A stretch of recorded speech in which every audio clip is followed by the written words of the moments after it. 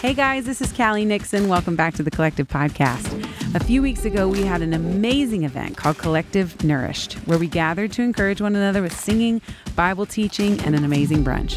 The content was so uplifting, so encouraging that we wanted to bring our online family into the richness of that time.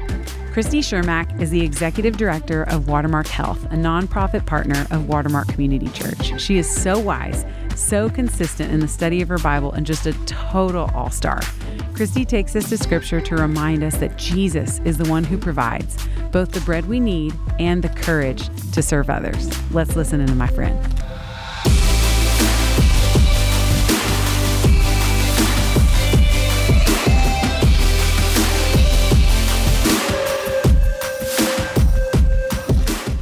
What if a message about serving didn't mean that God was asking you to do something more, to feel busier, to be more worn out?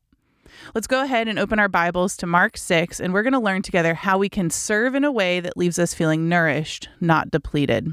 Now, before this story in Jesus' life, he's done a variety of miracles. He's casted out demons. He's calmed the wind and the waves of a storm. He's taught others. He's shown the people around him his power and his abilities. And right before where we're about to pick up in the story, for the first time, Jesus does something different. Instead of him doing the miracles, he sends out his 12 disciples, his followers, and tells them to go proclaim the good news of Jesus and that they can tell others how to repent from their ways and come to Christ. And they're actually given the ability to heal the sick, to cast out demons. And so that's what's happening when we pick up in Mark 6, verse 30. It says, "The apostles returned to Jesus from their ministry tour and told him all that they had done and taught. Then Jesus said, 'Let's go off by ourselves to a quiet place and rest a while.' He said this because there were so many people coming and going that Jesus and his apostles didn't even have time to eat." Let's remember that. They hadn't even eaten.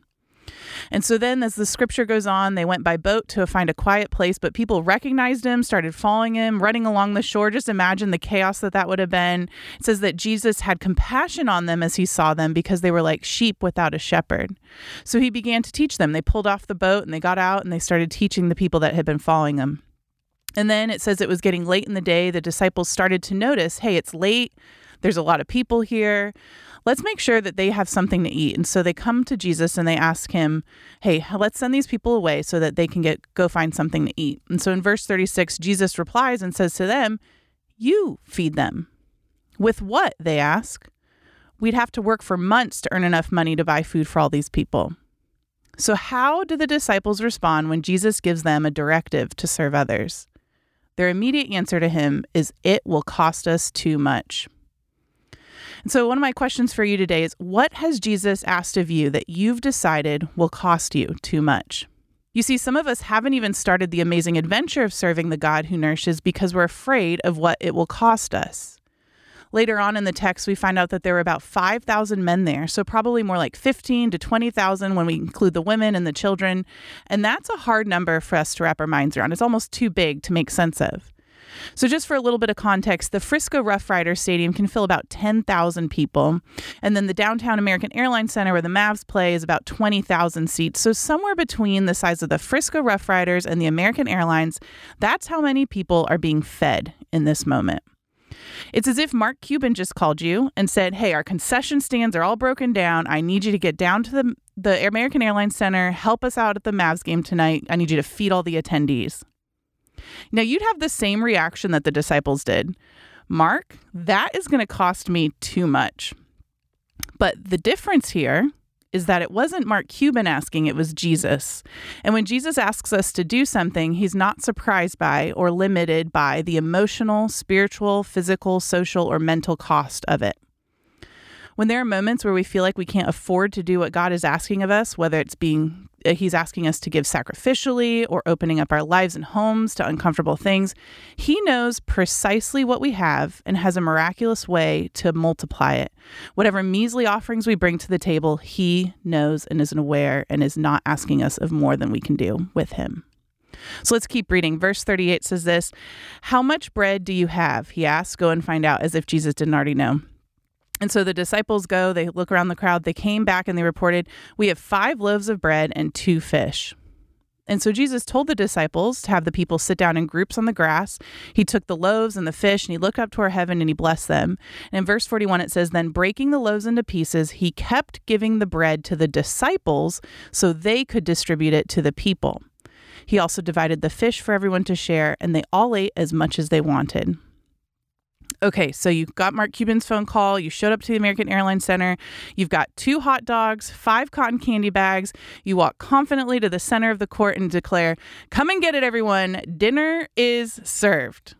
When I heard the story of the feeding the 5,000 as a kid, I always imagined that the bread was just some large French baguette.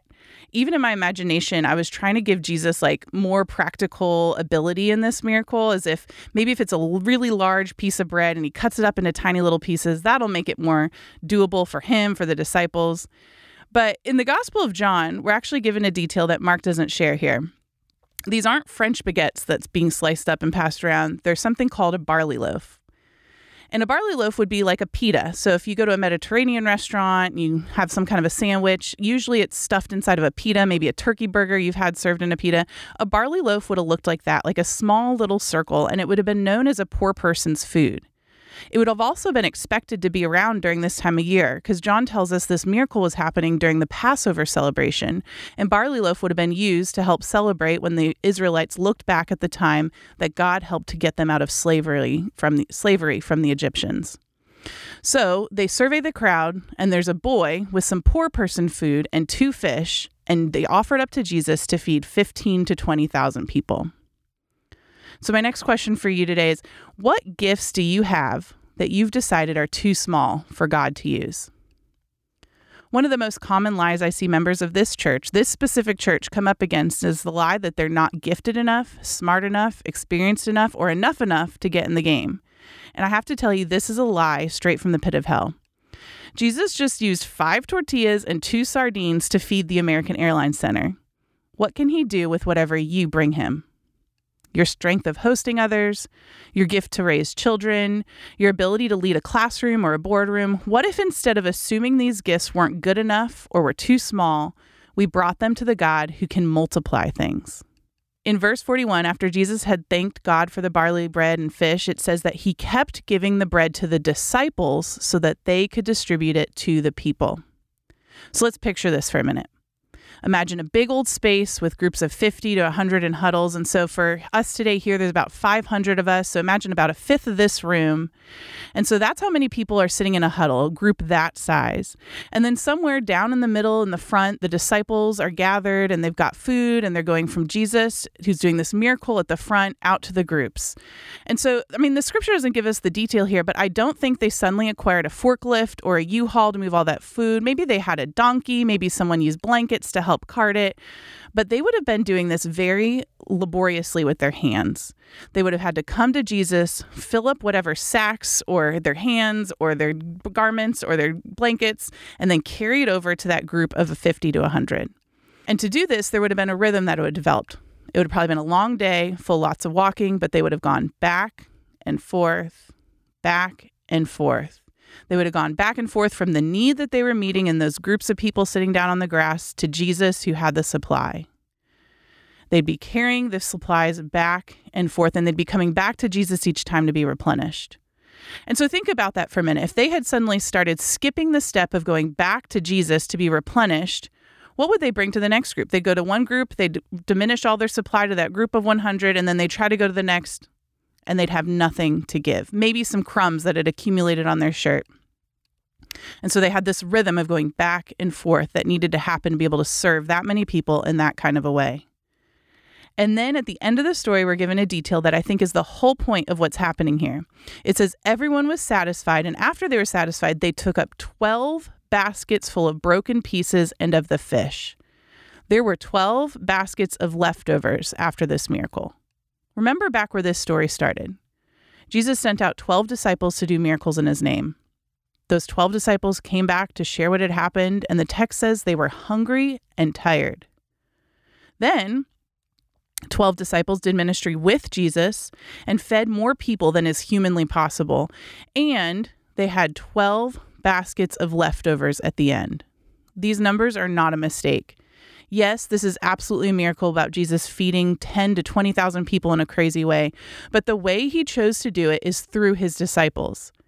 And I think the real point for this is for them to learn what it looks like to work with Jesus rather than for him. The outcome of one left them hungry and tired, and the outcome of the other was they had more food than they knew what to do with. So my final question for you is, are you serving with Jesus or for him? How many of us at the beginning raised our hand and said that we were tired, haggard, running around like this thing depended on us? Listen, I'm guilty as well, but our exhaustion should tell us that something is off. Psalm 127 says, unless the Lord builds the house, those who build it labor in vain. Unless the Lord watches over the city, the watchman stays awake in vain. It is in vain that you rise up early and go late to rest, eating the bread of anxious toil, for he gives to his beloved sleep. Some of us are eating the bread of anxious toil instead of the barley bread that was flowing freely. Exhaustion tells us that we're believing ministry or service or caring for others is up to us when it really isn't. We serve a God that doesn't ask us to starve ourselves as we feed others. When we serve with him, we end up with more than enough to keep ourselves nourished. This wasn't the first or the last time that God miraculously fed some people. He sent daily bread from the sky called manna when the Israelites were wandering in the wilderness. A couple chapters after the feeding of the 5,000, Jesus feeds 4,000. And that's not a typo or a repeat or a copy and paste error. Instead of this time being with the group of Jews with the feeding of the 5,000, it was now with a group of Gentiles. And instead of 12 baskets of leftovers, they have 7 baskets of leftovers, which would have been a biblical sign of completion. So this telling of the story shows that Jesus didn't just come for the Jews, but also came to provide for the Gentiles. Jesus feeds again his disciples with bread and wine the night before he's murdered on a cross, pointing out to how his sacrifice will be the ultimate provision and nourishment. And in Revelation, we're told of a feast that is yet to come, where those who have put their faith in the sacrifice of Christ will get to be fully present with God at the wedding supper of the Lamb. In John 6:35, Jesus says, I am the bread of life. Whoever comes to me will never be hungry again. Whoever believes in me will never be thirsty. Friends, we serve a God who invites us into his kingdom-building work, but promises we won't go hungry or thirsty in the process. In the upside-down kingdom of Jesus, serving leaves you nourished, not depleted. Thank you all so much for joining us for this bonus episode of the Collective Podcast. If you're in the area, we make sure to go to watermark.org/collective to sign up for our next upcoming events. If you're not in the area, we're so glad you're tuning in. Give us a follow on Instagram at watermark_collective or send us an email to collective@watermark.org if there's any way we can care for you, any way we can serve you. Women, you are known, seen, and loved by the only one whose opinion of you matters. And we'll see you next time on the Collective Podcast.